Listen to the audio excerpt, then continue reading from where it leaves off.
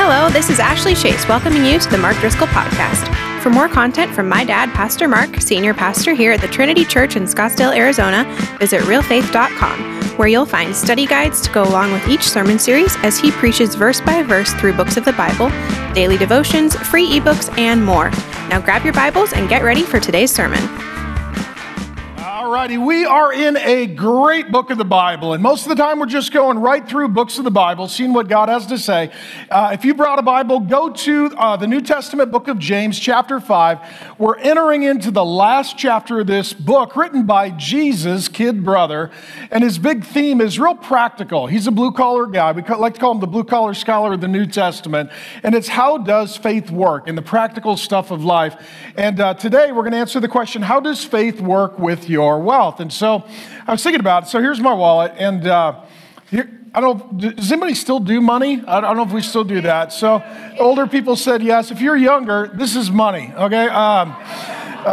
This is Apple Pay 1.0 right here. Here it is. A tree gave its life. A lot had to happen to make this happen. I have credit cards as well. And what's interesting, on the back of my money, it says, "In God we trust." Nice to know that everybody in America loves Jesus and tithes, because it says it right there, "In God we trust." It doesn't say that on any of my credit cards, which is kind of curious. There's nothing about God on my credit cards. There's a lot of numbers, though. That might be the mark of the beast. Nonetheless, when it comes to the back of our money, I started thinking, when did we start putting on the back of our bills, "In God we trust"? And so it was during the Civil War. Our nation was in the process of self-destructing. And literally, when a nation is fighting itself, everybody loses, nobody wins. And so there was this ominous sense that the nation was in desperate peril. And so there was a return to God and to church, and people saying, unless God rules over us and reunites us, our nation is doomed.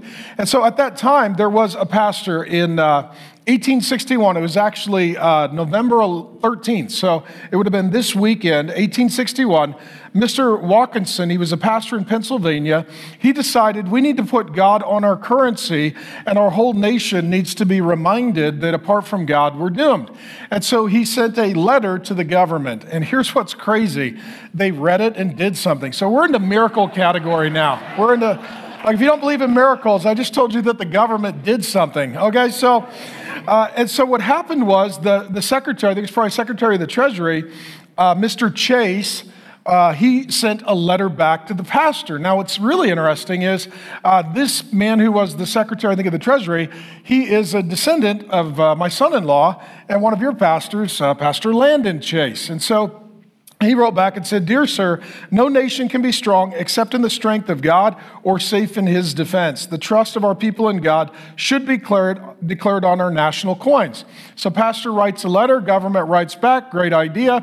Then the overseer of the Mint in Philadelphia was commissioned to come up with a motto, and they came up with, "In God we trust." So by 1864, "In God we trust" started to appear on our coins, and by 1951, "In God we trust" started to appear on our bills. And so to this day, that is our heritage and history. And it's really interesting because on our currency, it connects our wealth and God or faith. And the question is, how does faith work with your wealth? How does God involve himself with the decisions that we make about the dollars that we spend? And the big idea is this: you either worship God with your money or you worship your money as your God. Right? When it says, "In God we trust," there's a connection on our bill that says that money and God, that ultimately you've got to pick one. Jesus says you can't love God and money. You're going to worship or serve one and hate the other. And so you've got to choose. Do I worship God with my money, or do I worship my money as my God? Where does my faith ultimately reside and rest? And so as we get into James chapter 5, James is picking up on that theme from his big brother Jesus, that you can't worship God and money. And we're going to look at three perspectives on finances and wealth and possessions. When I talk money and wealth, I'm talking your credit card, I'm talking your home equity, your car, I'm talking your cash flow, your investments, your inheritance, your life insurance. What would be the sum total of your portfolio? And there are three perspectives: selfishness, what's mine is mine, stealing, what's yours is mine, and stewarding, what's mine is his. So we'll jump in. The first perspective that he shares is selfishness, what's mine is mine. James 5, 1-3, come now, you rich. Weep and howl for the miseries that are coming upon you. Your riches have rotted, and your garments are moth-eaten. Your gold and silver have corroded, and their corrosion will be evidenced against you, and will eat your flesh like fire. You've laid up treasure in the last days. So what he's talking about here are the rich. And we've examined this previously, and I just need to revisit it because everything in our day gets politicized and weaponized, and ultimately this is true with finances. And we tend to think in two categories because so much of our political, cultural conversation regarding finances and wealth is dominated by the categories of Marxism rather than the categories of Scripture. And that is that there are rich and there are poor. There are oppressors and oppressed. There is the bourgeois and the proletariat. And the Bible has four, not two categories. It has godly rich and godly poor, and ungodly rich and ungodly poor. And the Bible is not so much concerned, are you rich or poor, but are you godly or ungodly? And you can be like Jesus, whether you're rich or poor. So Jesus today, is he rich or poor? Today, is Jesus rich or poor? He's very rich. I don't know, heaven is bougie. I'm just telling you. People in heaven right now are like, Paradise Valley's a dump. That's what they're saying right now. Heaven is it's really nice. Nobody in heaven misses where they used to live. Okay, when Jesus was on the earth, was he poor or rich? Very poor. So Jesus was poor, Jesus was rich. You can be like Jesus whether you're rich or poor. So the issue is not so much are you rich or poor, but are you godly or ungodly? And so the Bible does give us some examples of those who are godly and rich. Here in James 5, he's talking about the ungodly rich, the way they get and distribute their wealth. I'll give you three examples quickly of godly rich people in the Bible just to stress this point, because otherwise what happens is sort of progressive, woke, quasi-neo-Marxists read this and they immediately go into political categories. See, God hates the rich. No. God hates those who are ungodly, and these are ungodly rich. But there are godly rich. So in the Old Testament, I'll give you three examples. In the Old Testament, there is someone who's very rich. His name is Boaz. He owns a company, he owns a field, he's got employees, he's very, very affluent and successful. His employees love him. They literally sing his praises. If you own a company, just look at Boaz, run it like that. And so what happens is there's this Moabite gal from this tragic family line of brokenness. She converts and she moves to Israel to be with God's people. Her name is Ruth. And she's destitute, poor, she's a widow, and she ends up at the field of Boaz, and Boaz, being generous and godly, he tells the men, protect her, make sure she's safe, be generous toward her, provide for her and for her mother-in-law, Naomi. And so he's very godly and very rich and very generous, and as a result, they end up getting married and having a kid, and then comes King David and somebody you may have heard of named Jesus. So that's their family. There's another person in the days of Jesus who's very rich and godly. His name is Joseph of Arimathea. Isaiah said that when Jesus died, he would be buried with the rich in his death. And Jesus was poor. And when he died, Joseph of Arimathea, who was rich, gifted him post-mortem his own personal burial plot so that he was buried with the rich in his death. It was a rich guy being generous. In the days of the New Testament, there's a lady named Lydia. She's a very affluent, successful, strong business leader, and she is a generous donor to the ministry of Paul. She sees that God is working through Paul, and he's on the front line, and she chooses to be on the supply line, giving generously. The point is, you can be godly and rich, and you can be ungodly and rich, and here, he's talking about the ungodly rich. So we find ourselves, in what city do we find ourselves today? Scottsdale. Everybody thinks that this is where the rich people live. This is where everybody comes from all around the world, right? So if you're from Canada, congratulations, the border open, welcome.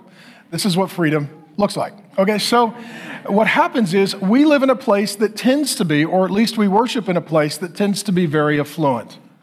This is the highest real estate per square footage. This is the premier destination during the winter.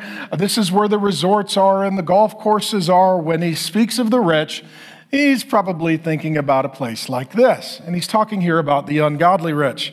And what he says is that they are hoarding. This is the failure. And that is that God is generous to some people, and they're not generous back to God and others.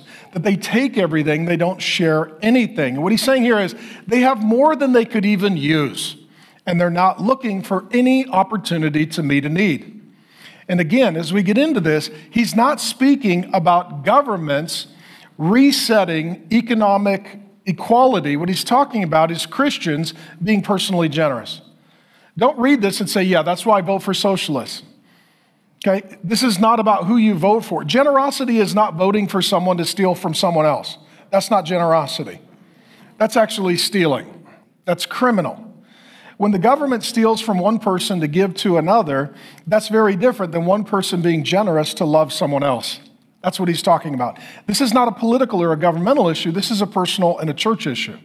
But what he's talking about is they have so much wealth. Their gold and silver is corroding. He says that they have so many clothes in their closet that it is disintegrating, and God is watching. And we read this and we think, oh my gosh, how could people have more than they use? Oh, let's talk about that. We are Americans. We have stuff in our house, and then we have stuff in our garage, and then we have a storage unit for the stuff that won't fit in our house or our garage.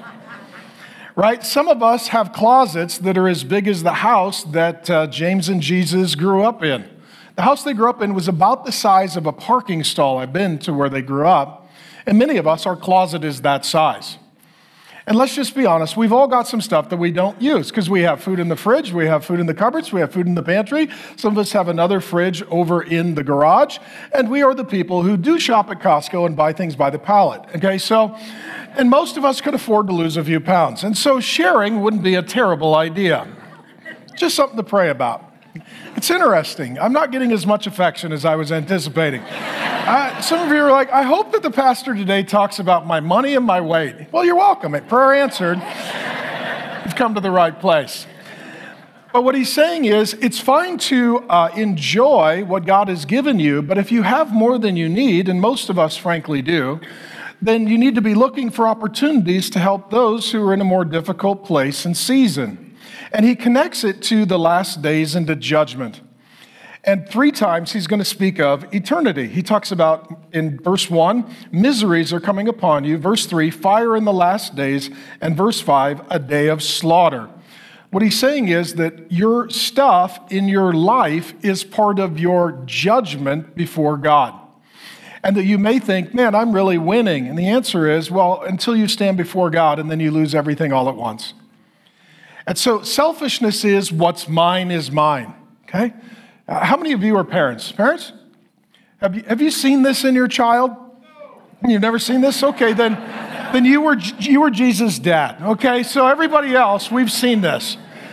We don't need to teach kids to be selfish. They immediately are. That's mine. I had it first. I mean, they just immediately selfishness.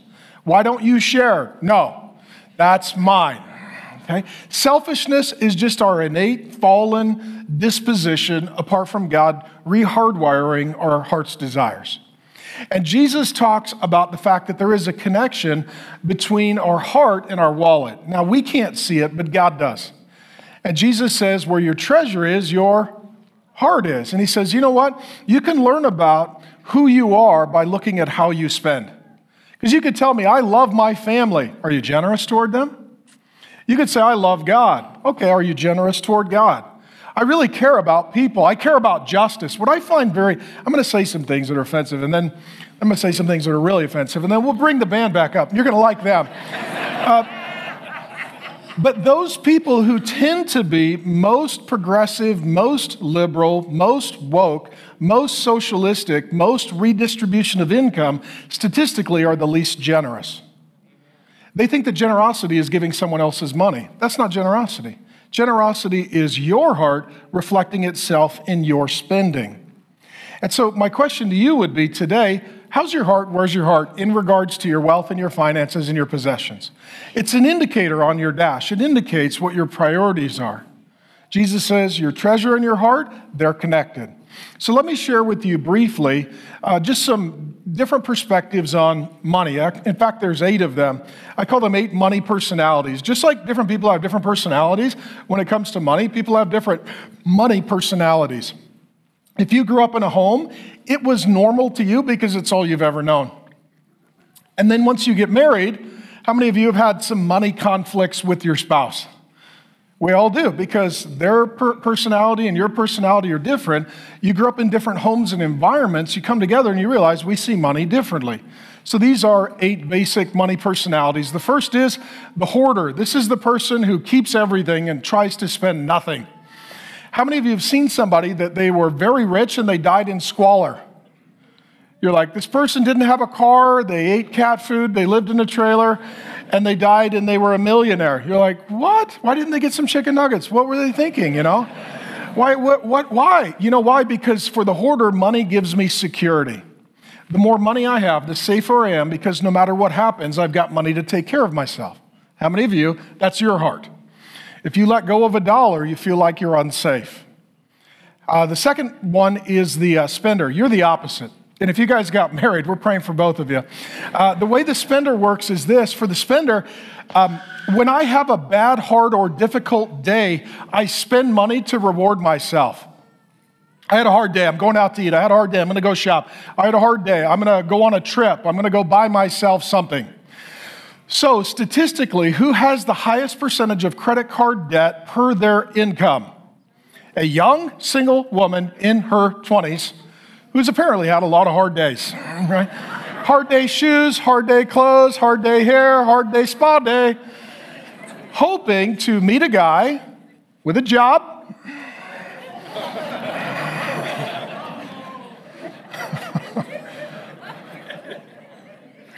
the guys are laughing. The girls, I'm kind of getting the death stare. I'm going to be honest with you. All right. Hey, we were getting ready to sign up for the premarital class. You just ruined everything. I apologize. Okay, so the avoider is the person who's like, I hate money. I hate bills. I don't even like talking about it. It stresses me out. It freaks me out. I don't understand math. I never have enough money. Just leave me alone. How many of you grew up in a home where your parents, the bills would come and they just put them in a drawer? And you're like, they're like, I'm not paying attention. Until the bill shows up and everything on the front is red, I'm not even opening it. They got to scare me before I'm going to open that bill. And some of you just avoid it. I've talked to people, I was like, where are you at financially? They're like, I don't know. Well, that's not good. Well, how much do you have? I don't know. Why? Money freaks me out. And that's the avoider. The hater, this is the person who says money's evil, finances is evil, people who try to make money are evil. You just hate the whole thing. And sometimes this is either because you don't understand it or you've had a negative experience with money in the past. And people who believe this, they'll misquote a verse. They'll say, well, money is the root of all kinds of evil. It says, no, the love of money is the root of all kinds of evil, because money could be the root of all kinds of love. I mean, you could either use money to love people or use money to hate people. It's an opportunity. It's neutral. It's connected to your heart. You could do good or evil with money. But some of you just hate it and you don't like to talk about it. How about this one? The manipulator. These are the people who give, and we always say that they have strings attached. And it's like a marionette. With a marionette, there's strings attached, and what the marionette does is it controls the puppet. And all of a sudden, the manipulator, they give, but there's strings attached so that they can manipulate and control you. Okay, let me speak to the parents of adult children. We got 2 kids in high school, 1 in college, 2 that are married. And let me say this, if you are a parent, you cannot be the manipulator. You can't. If you're going to give money to your kids, if you're going to be generous or you're going to help them, you can't use it to control them. You can't. You can give them advice, but at the end of the day, you need to give and let them make their own decisions. Sometimes the kids are right and you're wrong. And sometimes the kids make a mistake, just like you have. And so if you're going to give grace, don't give control. And the manipulator is the person, even if you're in a relationship, you're reticent to borrow money or to get a gift from that person because you know eventually they're going to make you do something to pay them back. Hey, you owe me. Don't forget. I let you borrow my car. I helped you with your rent. I bought you groceries. Just so you know, you owe me. They make sure that you're indebted to them. and the borrower becomes slave to the lender, the Bible says. And so, particularly for those of us who are adult parents, if you're going to give, don't give to manipulate. Give generously to your kids. Generosity starts at home. And then let them make their decisions. And if you don't like the decisions they make, then don't give them the money. But don't control them. The other one is the flaunter. This is the person who is, I'm going to spend money to just show everybody how fabulous and successful I am. And so this is, I'm going to go get a really nice car. I'm going to wear really nice clothes. I'm going to put stuff on social media. My whole life is just going to be staged like a photo shoot to show everyone how successful I am. Now, here's the big idea. I don't care what you drive. If you drive a nice car, great. Pay cash for it. I don't care whose name is on your underwear. I'm not checking. It's none of my business. Doesn't really matter to me. But we do live in an area where a lot of people are flaunting money that they don't have. And sometimes you'll meet somebody and be like, oh my gosh, how do they must be crushing it. Nope, they owe on the car, they owe on the house, they owe on the clothes. Everything is in debt. They're spending money they don't have to impress people they don't know. And the flaunter is the person who's projecting a lifestyle that they can't afford to be funding. And that's how you get yourself into real crisis and debt. In addition, there is the scorekeeper. Some of you are video game people and you like to keep score. Some of you are sports people. You like to keep score. Some people, it's with money, wealth, and possessions. It's how they keep score and compete. So it's like, what's your interest rate? Oh, I beat it. So how much of your money do you say, I beat you, I beat it? What's your retirement portfolio performing at? I beat you. And it's always competition. And it becomes hard with these people to even talk about finances because it always feels like it's a match to see which one of you is the winner and which is the loser. And then the last language or personality is the giver. And that is money and possessions are ways to love people. Okay? Because you're either going to love money and you're going to use people, or you're going to use money to love people. And the giver is the person who says, you know what? Ultimately, this is how I love people. This is how I love people. So the first language is, the first problem is selfishness. What's mine is mine. The second that he's going to unpack and address. And my question would be this: where's your heart? What's going on inside of you? Who are you financially? And how is your heart revealed with the dollars you spend and the possessions you have? The second problem that he denotes is stealing. What's yours is mine. He says this in James 5. Behold, verses 4. Behold the wages of the laborers. So there's the laborers and the landowners here who mowed your fields, which you kept back by fraud. So this is stealing. Are crying out against you, and the cries of the harvesters have reached the ears of the Lord of hosts. That's the God who rules over the unseen realm and the angelic. You have lived on the earth in luxury and self-indulgence. You have fattened your hearts in a day of slaughter. You think, man, I am winning. No, you're winning until the day of slaughter. You have condemned and murdered the righteous person. So he's talking here about the ungodly rich and the righteous or godly poor. He does not resist you. And this here is defrauding. Defrauding is you owe something and you're not going to pay it. How many of you are a business owner and you've experienced people that don't pay their bill? It's a big problem. You're like, hey, you said if we did this, you'd pay us this, and we did that and you won't pay us.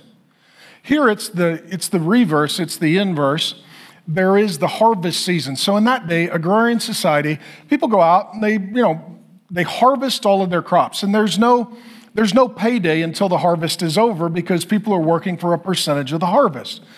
The harvest is over. All of the crops or grain or whatever the case may be come in. The landowner bankrolls it all, and now they're supposed to pay the employees that made it all possible, and they don't.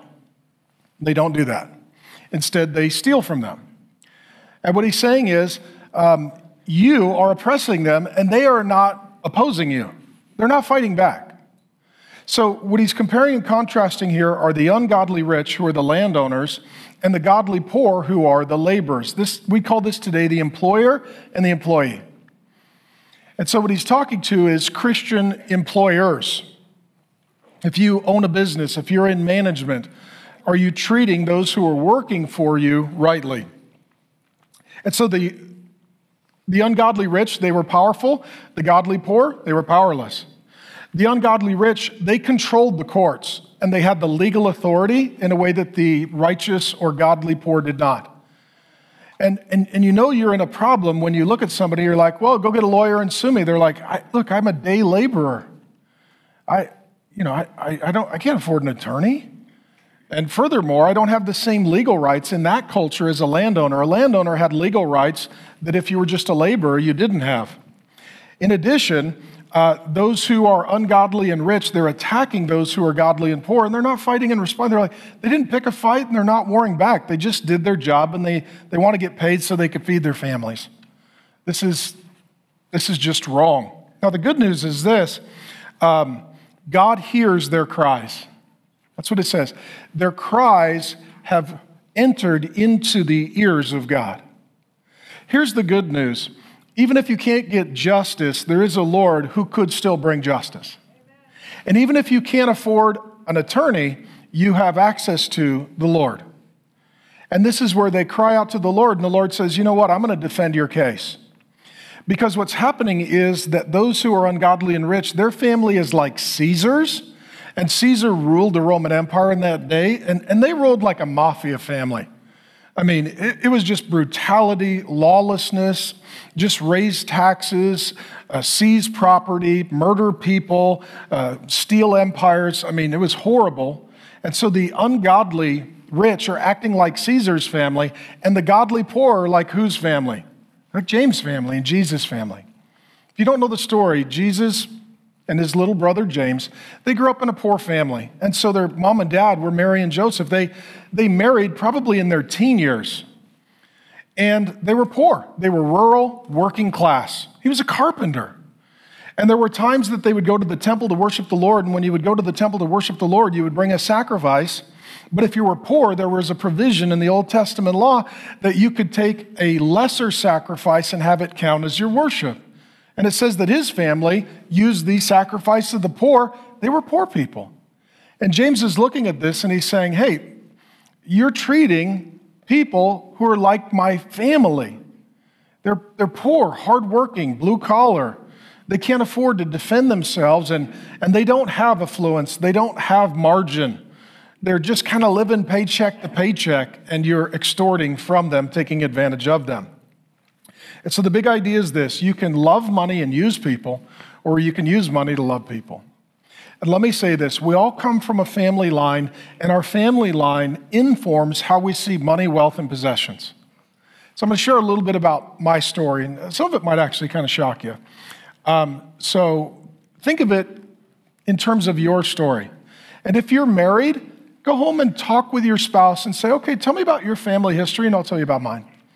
If you've got kids, tell them about your family history so that they can understand where you came from. Give perspective.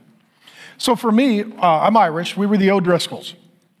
O'Driscoll means messenger of God. It's a preacher. And I was the first one. So, I mean, it was almost a false prophecy. We were not preachers. And I come from, my people come from County Cork in Southern Ireland. And we were generations of Catholic. And there were times that we were rich and there were times that we were poor. And what you tend to find is that the categories of rich and poor, they can wane from generation to generation or from year to year. You can have a boom year and a bust year, and this is life. So the question is not, are you rich or poor, but are you godly or ungodly? Because you can be godly whether you're rich or poor. Your income might vary, but your character should not.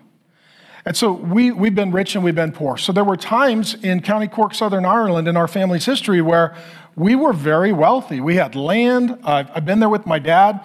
We had a castle. We had a large family estate. There were times that then the political leadership would change from Catholic to Protestant because we were Catholic. We'd get booted out. We'd be marginalized. We lose everything. Now we're impoverished. And there was one season where we were financially impoverished that my relatives decided to take matters into their own hands. So there's a body of water there, Baltimore Harbor, and my relatives rowed out and seized a Spanish ship transporting wine. So we were pirates. Okay?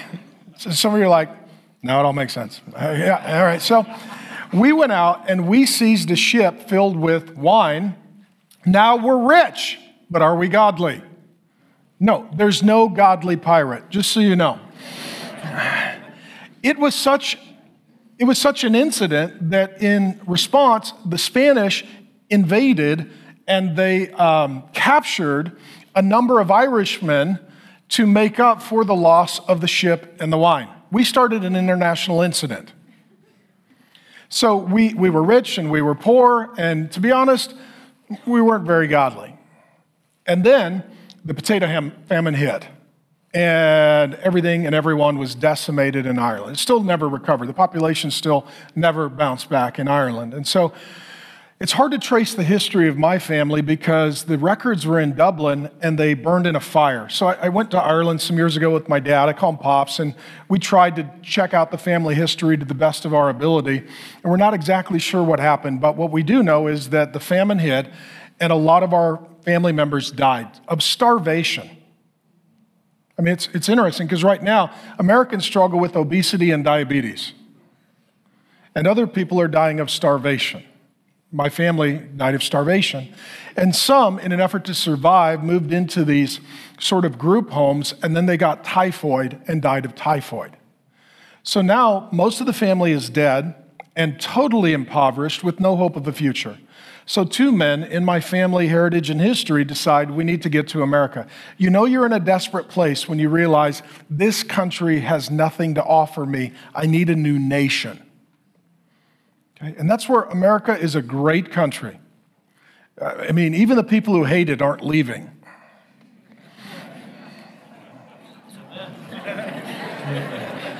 Just an observation. It's not like we're flooding out of the country. And so what happened then is these two men who were my relatives, they decided to get to America, they would need to go from County Cork up to Dublin, where the ships were that were setting sail to New York and Ellis Island in America. And it's about a 200-mile walk. You know you're having impoverished times when you have nothing and everyone is dead, and you walk 200 miles to board what was called a coffin ship, because these ships were intended to transport goods, not people. And if people were on them, they died. So that's all they could afford. They got on a coffin ship. These two men landed in New York, went through the immigration and naturalization process, became legal citizens, worked through the process. But the Irishmen weren't really welcome in New York. And so they ended up in North Dakota. It's like, that's mind-bending to me. It's like anywhere on earth, North Dakota. That tells you we didn't pray about it. So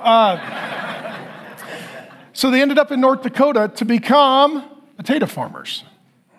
That's what Irishmen do. And so then they remarried, had kids. Over generations, the family built a large estate. We had a lot of land. We had a potato farming business. We had a lot of earth-moving equipment.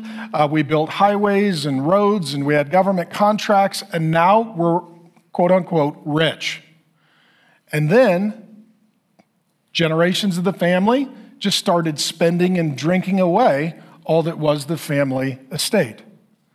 And now we're ungodly and we're poor. Here's the big idea. You can give somebody money, but if you don't give them wisdom, it's not going to help them. That's the problem in our country. We keep giving out money, but not wisdom. And it doesn't fix anything because foolish people just waste money. And that was my family. We spent and drank away all the money until there was nothing left of the family farm or estate. That's where I was born. I was born on the decline side. And the farm is now gone and the family business is over. And I was born there, and my mom and dad were 20 when they married, and I think they were around 21 when they had me. And my mom and dad were looking at the family dynamics and this previous affluent family system and realized there's nothing there for us. And so they got in the car and they went all the way to the West Coast, and my dad decided that he would be a construction worker and a contractor. And so I grew up in a blue-collar, working-class family like James. My dad's name was also Joseph, like his, and my dad swung a hammer as James and Jesus' dad did. So I grew up poor, working-class poor. I could still remember when I was a little boy, I talked to my dad about it yesterday. I texted my dad. He called me right away. He says, "What do you need, Marky?" My dad still calls me Marky. And I call him Pops. I was like, "Well, Pops, tell me about some of your jobs growing up. You were the laborer. You were the working class poor that James talks about." And he told me two stories. One was, he said, "Yeah, well, there was one guy I worked for, and he'd pay us on Friday at lunch, and he'd hand everybody the check, and we'd all jump in our trucks, and we'd have a competition to see who got to the bank first, because the last guy probably was going to have his check bounce." You never want to be the last guy. So it was that kind of situation. And I said, "Dad, was there ever a time, kind of James 5, where the employer took advantage of you as the working class, blue-collar employee?" He said, "Yeah, Marky, there was a season when you were little. I was probably 3 or 4 years of age. I still remember this. It just really marked my understanding of money and wealth and possessions." He said, "Marky, you were like 3 or 4, and my dad was working out of town and sending the money back to my mom. So my dad would hang drywall all day. My dad hung sheetrock into his mid-40s. I come from a long line of blue-collar laborers. My grandpa, George, on my mom's side, he was a diesel mechanic. My dad was a drywaller, and one of my first jobs, I lied about my age. I wasn't a Christian, falsified my birth certificate. And in high school, I was a longshoreman and joined a longshoreman's union." Okay, so we're not allergic to work. I don't mind working. And if you got something heavy, I'll pick it up for you. That's just how we are. And so my dad was working hard, and he would send the money back to me and my mom, and he would sleep on the job site. He would sleep on the sheetrock, or he would sleep in his truck. He would spend nothing and send everything home. My dad was a very hardworking, and I would say godly poor. The way they obtained their money and what they did with their money was very, very godly. And so I'll never forget, my dad was working out of town. It was during an economic recession. There was no work, and they had no money. And I remember at that time, we were poor, and so I remember as a kid having to wear a coat inside during the winter. We couldn't afford heating oil, which would run our furnace. And so if you got cold, you would turn the oven on, wait for it to heat up, and then you'd open the door and sit in front of it for a few minutes to warm yourself. That's how I grew up. And I didn't know we were poor because everybody around us was poor. And I'll never forget, there was a day I was a little boy. My dad had a truck, I think it was an old Ford, that he had for work, and he would go to work in it. And I would drive in the truck with my dad because I felt like I was his little buddy. So my dad would put on a white t-shirt, jeans, boots. So did I. I had my own little steel-toed work boots. I'm 3 or 4 years of age. My dad had a lunchbox and a thermos. I had a little lunchbox, little thermos. He had a hard hat. I had a little hard hat. And there were times that my dad would take me to the job site with him as he was working second jobs. So he had a regular job, and then he'd work side jobs just to make ends meet. And so I loved riding in the truck because I felt like I was my dad's little buddy. And I still remember the truck because in the cold winters, I would sit on the floor and I would open the vents and just sit in front of the heater. Now I moved to Arizona, so I do that all the time. So I'll never forget, though, there was one day somebody came to our house and my dad was talking to him, filled out some paperwork, and I'm just a little 3, 4-year-old guy. And here's my dad. He's 23, 24. He's got me, and I think my sister was born at that time. She was 1 or 2. He's 23, 24, on his own, newly married, 2 kids. And what happened was he was working a job, hanging sheetrock by the foot. Usually you pay by the hour, but if you pay by the foot, that means you're really squeezing the laborer. It's hard. It's hard to make a living. And my dad was doing okay, but a couple of the guys were struggling, so he talked to the boss, and he's like, some of the guys got families, they can't make it on by the foot. Is there any chance we could do better for them? And the boss looked at my dad and said, "You're fired."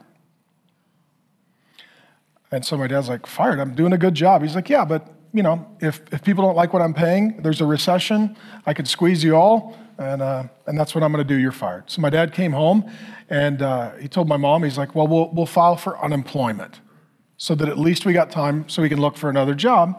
It's a recession, there's no work." And the employer went in and said that he quit and wasn't fired. Falsified the paperwork.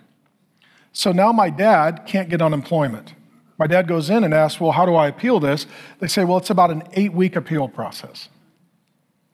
My dad's like, 8 weeks? I got 2 kids. We're broke. It's the winter. There's no work. 8 weeks. We can't make it 8 weeks.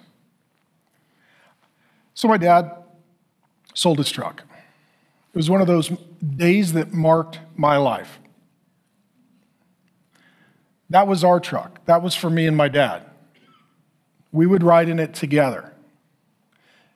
Somebody came over, my dad filled out the paperwork, and he handed him the keys, and I remember as a little boy, somebody got in our truck and drove away. And I looked at my dad, I was like, what's going on?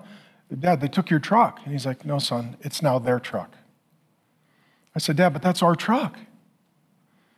Son, if I don't sell my truck, we can't pay the $160 this month for our housing, and we'll be homeless in the winter. It was $160. And I remember in that moment sitting there just thinking to myself as a little boy, I got to figure out money. I got to figure this out. Now my dad has no job and he has no vehicle, but he does have 2 kids. The point is this: how you grow up really marks how you see money. Later on, we moved to a neighborhood. I ended up being the oldest of 5 kids. My dad is a hardworking, integrous man, very generous. My mom and dad are. And they're probably watching, and I love you, Mom and Dad.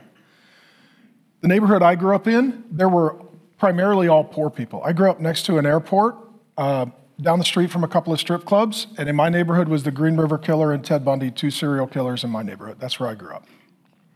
Everybody was poor. First-generation immigrants, everybody flies in and stays there. Nobody's got a job. Nobody knows what they're doing. And so it was a poor neighborhood. And there were some who were godly poor. They're first-generation, hardworking immigrant families. They're trying to chase the American dream. There are other people who are total hustlers and con artists. So when I hear the poor, I'm like, well, the godly poor or the ungodly poor? Because I lived and I know both. I mean, you know, I lived in a neighborhood where there were people that were scamming the government, and they were really good at taking advantage of the generosity of others, and it wasn't godly. And I knew people that were very godly and very poor. And my mom and dad were godly and they were poor. I'll tell you a little story of our family. Every year when school started, my mom would take us to Sears Surplus. Couldn't afford to shop at Sears, but we could afford Sears Surplus.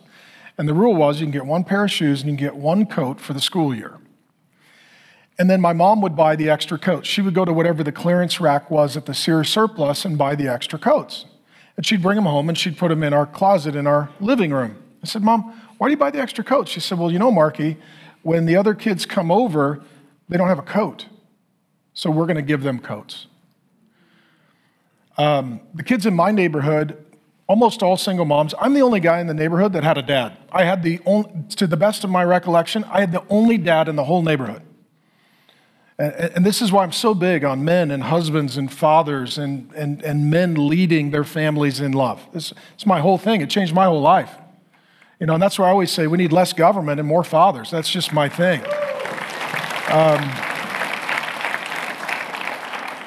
And so my mom and dad knew that most of the kids in the neighborhood didn't have any money. They didn't have any dad. And those things go together, by the way.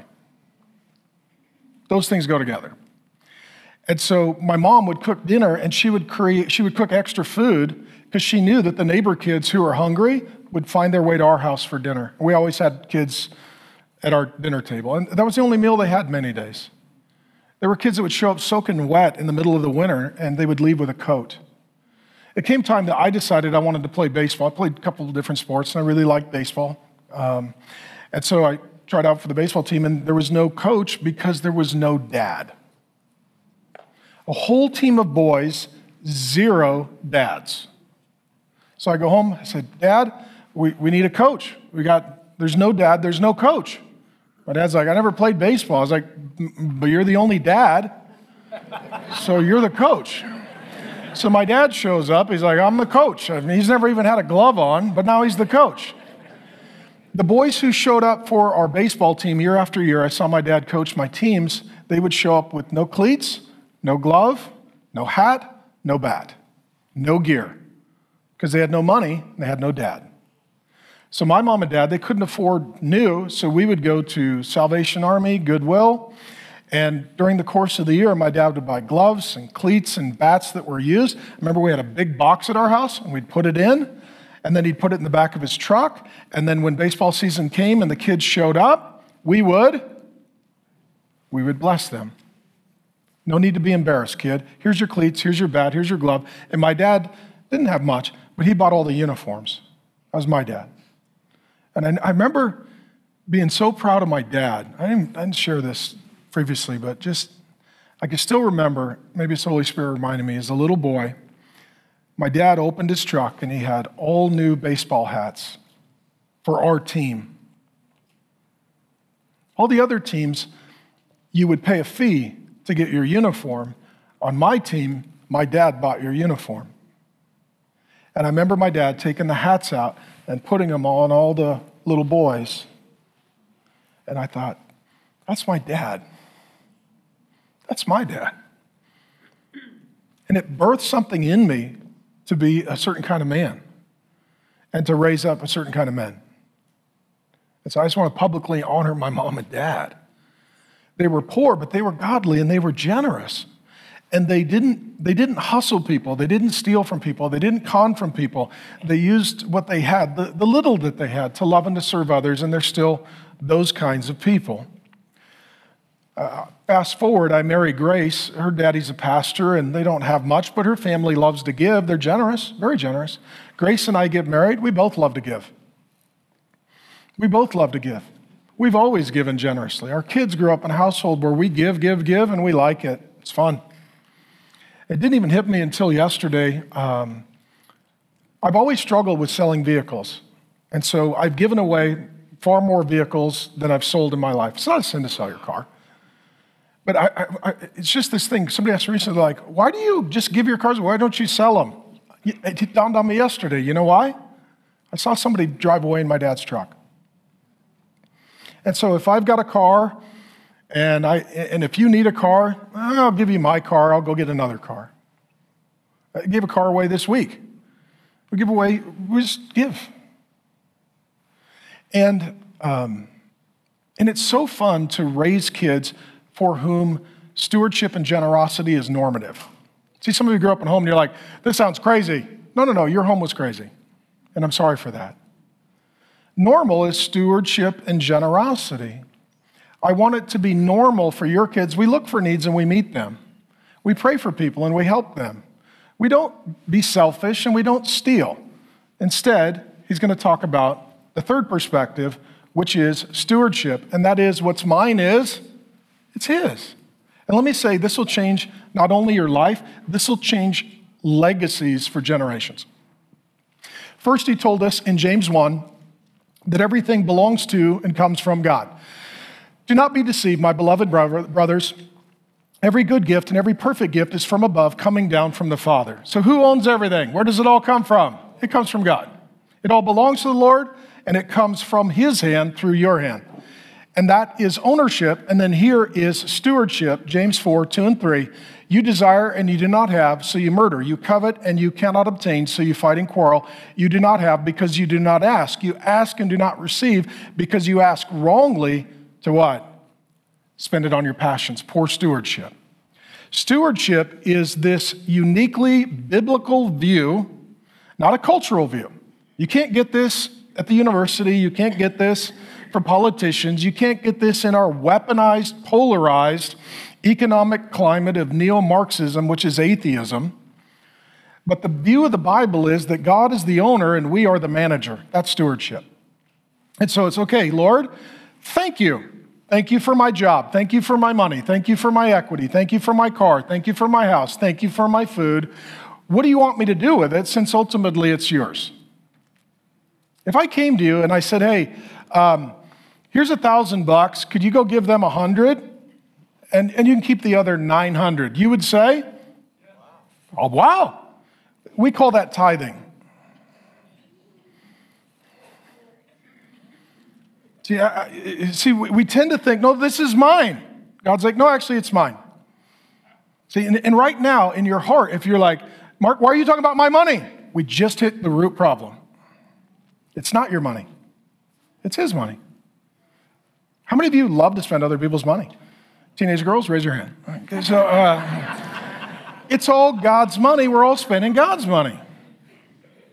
And so it's asking him, well, what do you want me to keep? And what do you want me to share?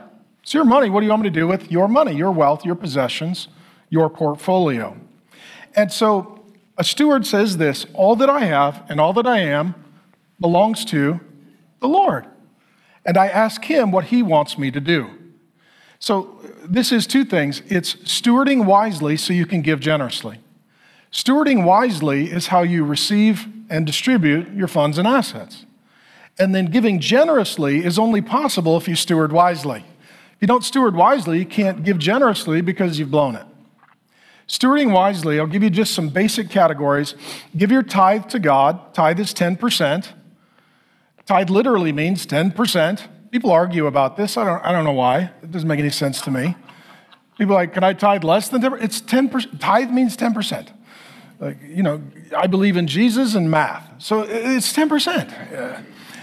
And then after that, you pay your tithe to God, and then you pay your taxes to government. Did Jesus pay his taxes? Yeah, which is crazy. God comes to the earth, and they're like, tax him. I heard he owns everything. Let's see what percentage we can get. That's government. The third thing is then, this is crazy, and if you're in your 20s, just be prepared to have your mind explode. Spend less than you make. It's crazy. Okay, one mom is really excited about this. Okay. So you're like, no, I don't. No. Then you get credit cards and you vote for socialists. No. Spend less than you make. Be responsible for yourself. And then here's a crazy idea. 4, save. Do you know why you save? Because something's going to happen. Your transmission's going to blow up. You're going to need glasses. Your kid's going to need braces. And we call that Tuesday. It's just, you're going to need margin, and then invest, and investing is for the future. It is retirement, and it is planning to give your kids and grandkids something other than a bumper sticker that says I'm spending their inheritance. Every time I see that, I do a little horn ministry. That thing just drives me crazy. Because the Bible says that a wise man leaves an inheritance for his children's children.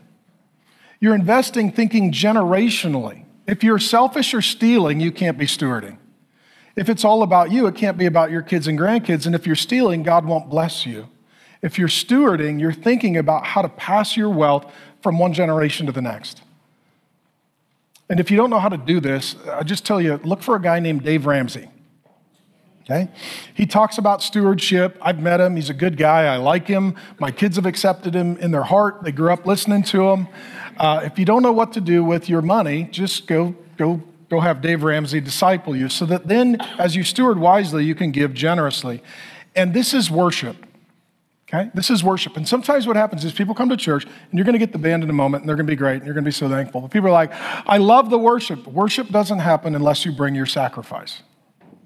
In the Bible, there are 0 people who go to worship empty-handed. Worship is bringing a sacrifice. So worship is something that you bring as an offering unto the Lord. And we live in a state, Arizona was declared by Wallet Hub and Forbes as the least charitable state in the United States of America. We are the least charitable state in America. And we have a lot of Mormons. And Mormons are forced to give, and they still aren't moving the needle.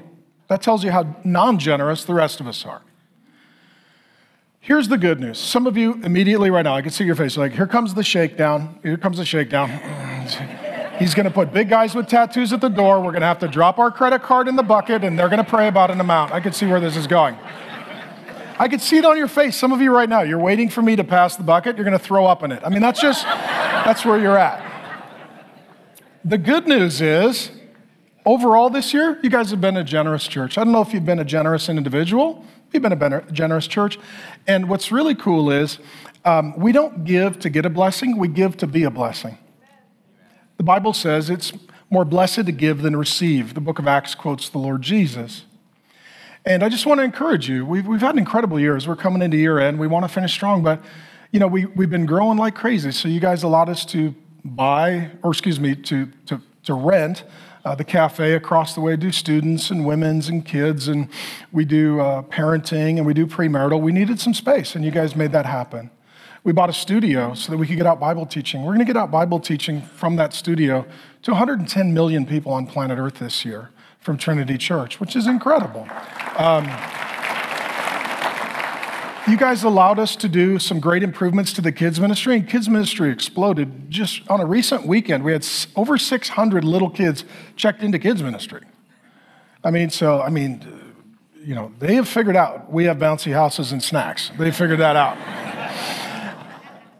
And we've been able to give away Bibles and Bible study material and books, and we give, and we throw these huge parties that are free. Why do we throw huge parties that are free? Because we want people to practice for heaven. Heaven is an incredible party. Everybody's having a good time.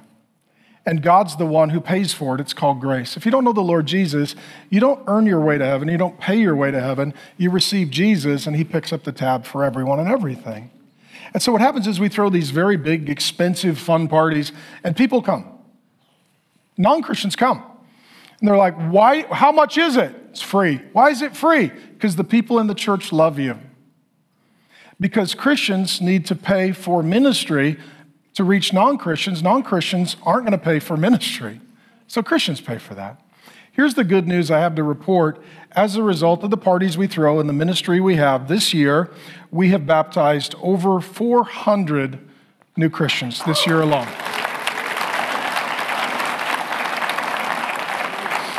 And I want to share a real-time story with you. It was interesting. I was driving in yesterday, and Grace got a text. A gal showed up at the church, non-Christian. People in the church were generous to her, loved on her. She gave her life to Christ yesterday and wants to get baptized. Every week, every day, we get these incredible stories. And I wanted to share one real-time with you, and it's really pretty incredible. And I just want to thank you because God has two pockets. He has a tithe pocket and an offering pocket. The offering pocket is for missions or military veterans or first responders or first-generation immigrants or single moms. The tithe that just goes to the Lord first. And I want you just to be encouraged in your generosity in the tithe pocket, which we call recurring giving, and our family sets up a weekly amount that we give. That's our tithe. And in an offering, we're looking for needs and opportunities. But I just want to share one story of what God is doing very recently, just to encourage you. I got this email this week. Dear Pastor Mark, my personal spiritual journey back to God began almost 2 years ago. I won't bore you with the details, but it seems I was destined to find your church and you. I had been experimenting and pursuing the path back to God through yoga and meditation. Just so you know, that's a dead end. That's a cul-de-sac. It is my 13-year-old daughter that has been pushing me toward church and Christianity. I was raised a Christian and had a love for Jesus, but lost my way, believing I was intellectually above religion. I did not raise my children with formal religious education. I exposed them to tradition and a smattering of churches and temples, but was fearful of brainwashing or indoctrinating them. We call that parenting. With the promise of a Savior, I wanted them to rely on themselves. The 13-year-old daughter has been declaring herself a Christian since a little girl, which is awesome.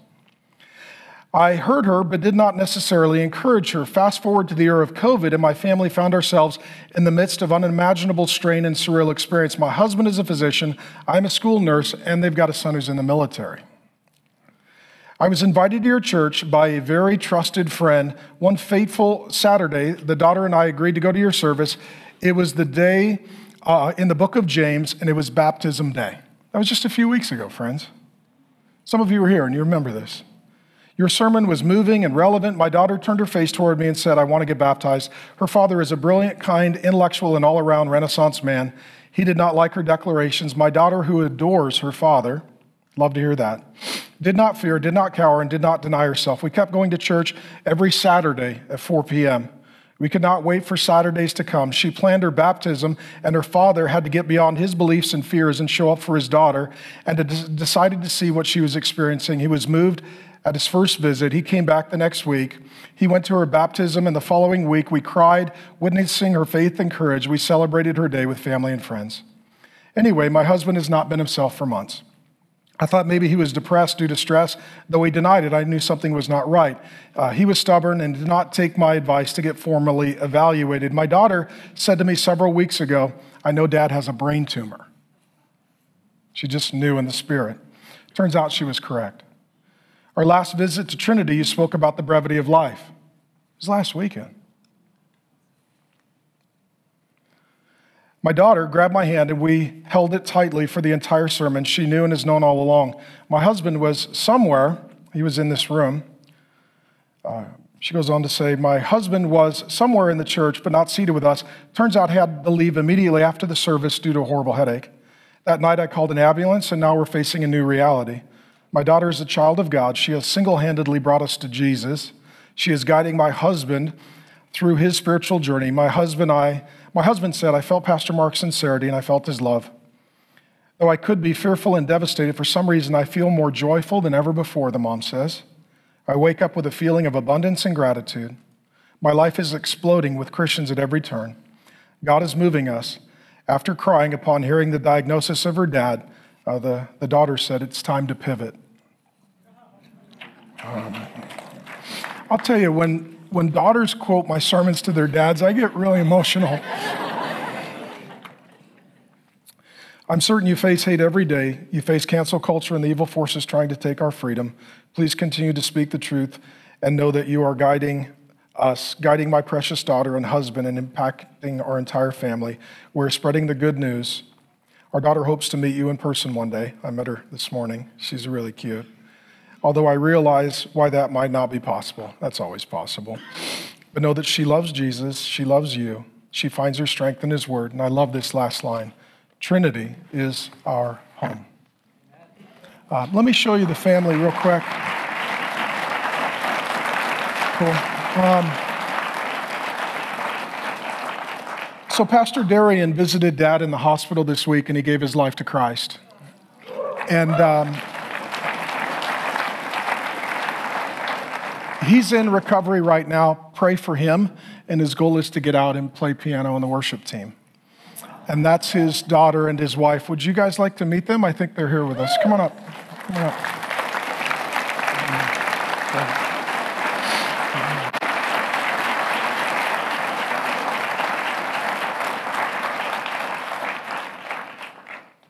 Thank you guys for doing this. I know it's exactly what you don't want to do.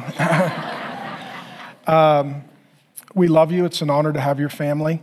The fact that you would come here as non-Christians and let us teach you about Jesus means the world to us. And these people love and serve and give. And we're all praying for your husband, that he would be healed up and come home. And sweetheart, you're an incredible young woman. Yeah, you're an incredible young woman. And I know you didn't want to say anything, but I just say, your dad, I'm sure he adores you. You've got the face of an angel, and you're a total sweetheart. And God used you to open your dad's heart because you already had your dad's heart, and you love Jesus. And so with his heart open to you, that meant that his heart was open to Jesus because you brought Jesus with you. And there's something super powerful about a godly daughter, and I just thank you for your courage and strength. Yeah. Why don't you stand right here? Why don't you guys I'll call the band out. We're going to worship. Why don't you just raise a hand and let's pray for this family. Lord God, I thank you so much for this beautiful family. I pray for the son who's in the military and having to make some very difficult decisions regarding his freedom and his career path. I pray for Dad who's in a hospital right now recovering from surgery. And I pray for these strong, courageous women of faith. And God, I pray for a peace that surpasses understanding in them and through them. And God, we look forward to the day when Lord God, we have resolution to all of this. Right now, they're in the middle of it. And so, Lord God, I thank you for the fact that we can be their church family, that we can pray for them, we can love them, we can support them. I thank you that mom now knows Jesus, that dad knows Jesus, that daughter knows Jesus. And Lord God, we all say goodbye at some point. I hope it's not days, but decades from now. We pray that Dad would not only enjoy his amazing daughter, but his grandkids one day too.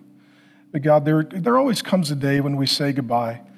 But I thank you, Lord, that to live as Christ, to die as gain, to depart and be with the Lord is far better, that we grieve, but not as those who don't have hope. And I thank you, God, that now that they know Jesus, they see into eternity. And I thank you that eternity has come to them. So, God, we pray for grace and provision on this beautiful family. And, God, I just sense your pleasure, the Father's heart toward these women. And I pray for encouragement on them. We love them, we stand with them, and we promise we're going to be praying with them. And we're looking forward to hearing good news. And in the meantime, Lord, just thank you for this place and these people, starting with this family in Jesus' good name. Amen. We hope you enjoyed today's sermon. If you want to be a part of getting more Bible teaching out across the world, visit realfaith.com/donate. And for more content like this, visit realfaith.com. Thanks for listening. And remember, it's all about Jesus.